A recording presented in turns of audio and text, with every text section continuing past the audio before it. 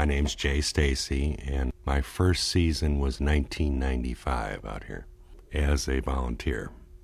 On my first trip, I wanted to see a grasshopper sparrow, and I heard they had upland plover here, and I had never seen either bird. And I drove up, and sitting on the sign right up of the driveway there was a grasshopper sparrow. He was singing, and it was like, oh boy. And before I got out of my car, an upland sandpiper lifted right off this ridge here. That was a real nice beginning to it. Let's go look at this vista. This is real Illinois. This land's been in recovery for about 18 years.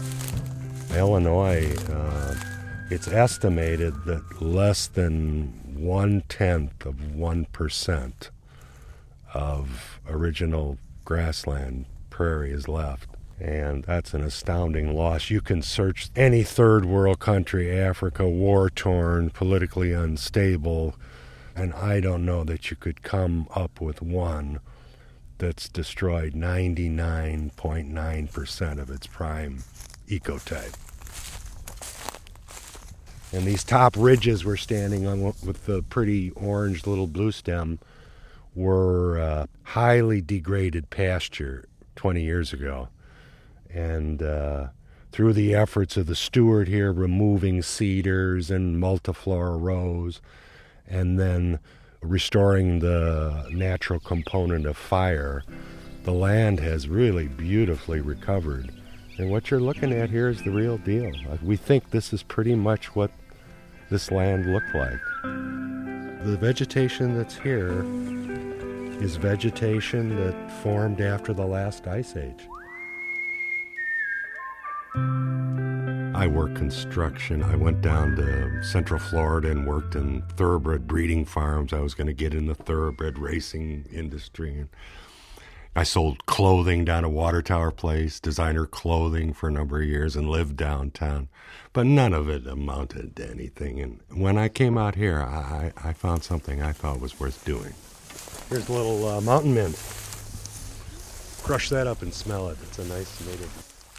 Why save an endangered plant? I would prefer Thomas Aquinas, who in 1250, I think, in one of his Summas wrote, "The perfection of God is made manifest in the universe in proportion to the number of species, not in proportion to the number of individuals of a single species." So when you and I see this beautiful diversity of life forms, it's really the perfection of God being manifest. And any loss of that beautiful diversity is a loss of that perfection. What we're going to do this afternoon is go up the hill and collect some of the goldenrods and asters that are still here. This is probably last call, but there are still some seeds available up there. So we'll go up and see what we can find. My name is Tom Mitchell, and I've been volunteering. I think this will be our 12th year out here at Nishusa. And we were one of these people that came out here and met Jay, and he taught us how to do this work. Tom is just recently retired. He did all this 65-acre piece, working 40 hours a week at his full-time job and driving out from Chicago area on weekends to do this. I was a revenue officer with the Internal Revenue Service in Downers Grove, Illinois, until I retired this summer. So it was a nice change of pace to be able to get away from that kind of work and come out here. We're just basically lopping off the heads of these aromatic asters. Sort of a chocolate brown seed, and there's still a fair amount left up here. I didn't know any of this stuff.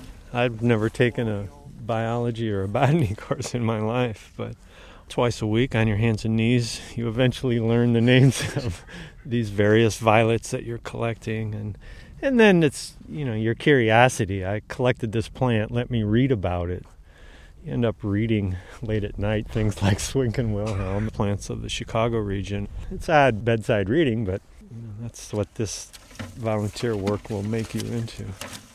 The word amateur has been debased in our language to, say something's amateurish. It's a shoddy job or something. But the word comes from the Latin root to love.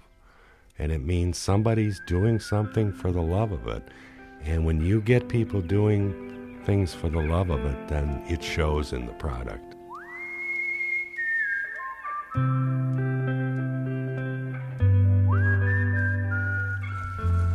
We are just about arriving at a 5-acre new planting. It's a former cornfield.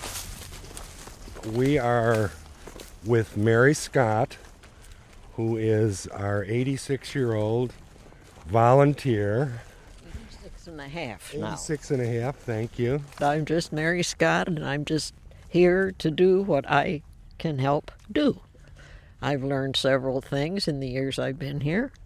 I've learned that 2 good feet and 2 capable hands do make a difference.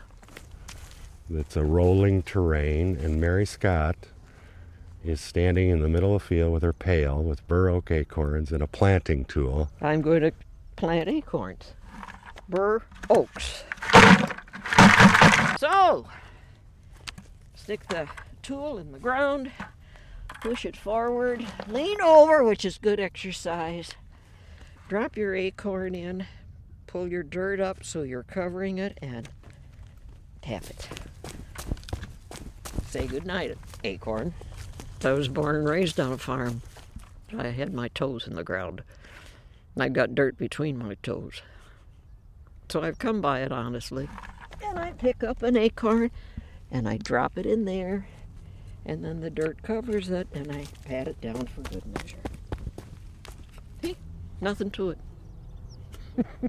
Some of these things take tender, loving care. And patience is my long suit. I got lots of it. She's walking along about every 10 yards, making a little hole with her tool and dropping an acorn and patting the dirt and moving on. She's done that for years here. And I think she's muttering to herself now. I don't want the squirrel to come and eat it. One of the greatest sayings that I have heard since I've been here is, leave your footprints. And he's the one that told me that. And I know after he told me that, it was probably 1 or 2 mornings, and all of a sudden I'm walking down the field and I'm saying, I'm leaving my footprints, and I'm leaving my footprints this morning. That's all. That's all. Are you counting these so we know how many we're putting in? We had about a third of a pail. How many seeds did I put in? I have no idea. How many pounds did I gather? I don't know. How many acorns am I going to plant? I don't know. Doesn't matter. I do what I can do. They've been very gracious about showing me how and what. And I just do that until they say, okay, let's go do something else. So off we go. The native animals give you your report card. They tell you, did you do a good job? And when you have the threatened native birds nesting in the piece, that's your report card. I guess it was about 8 years ago we heard one male Henslow sparrow singing. And he sang for about a month and couldn't find a mate, and then he moved on. And we thought, oh, well, the next year we had 2 mated pairs. And the next year 8, and the next year 22, and now the place is jumping with Henslow sparrow. So it's a case of an endangered bird restarting itself just because it had the habitat to do it.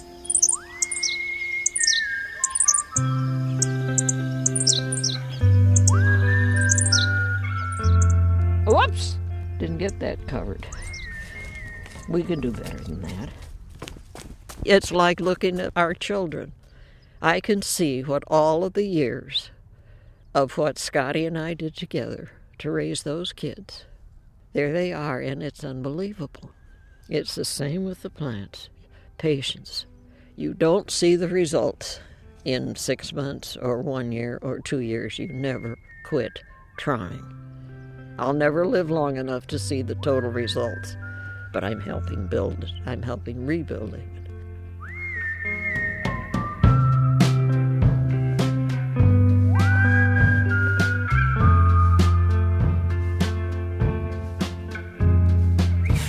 Finches and sparrows build nests in my chimney. What remains of the small flightless birds that you failed to protect. But the yoke isn't easy, in fact it's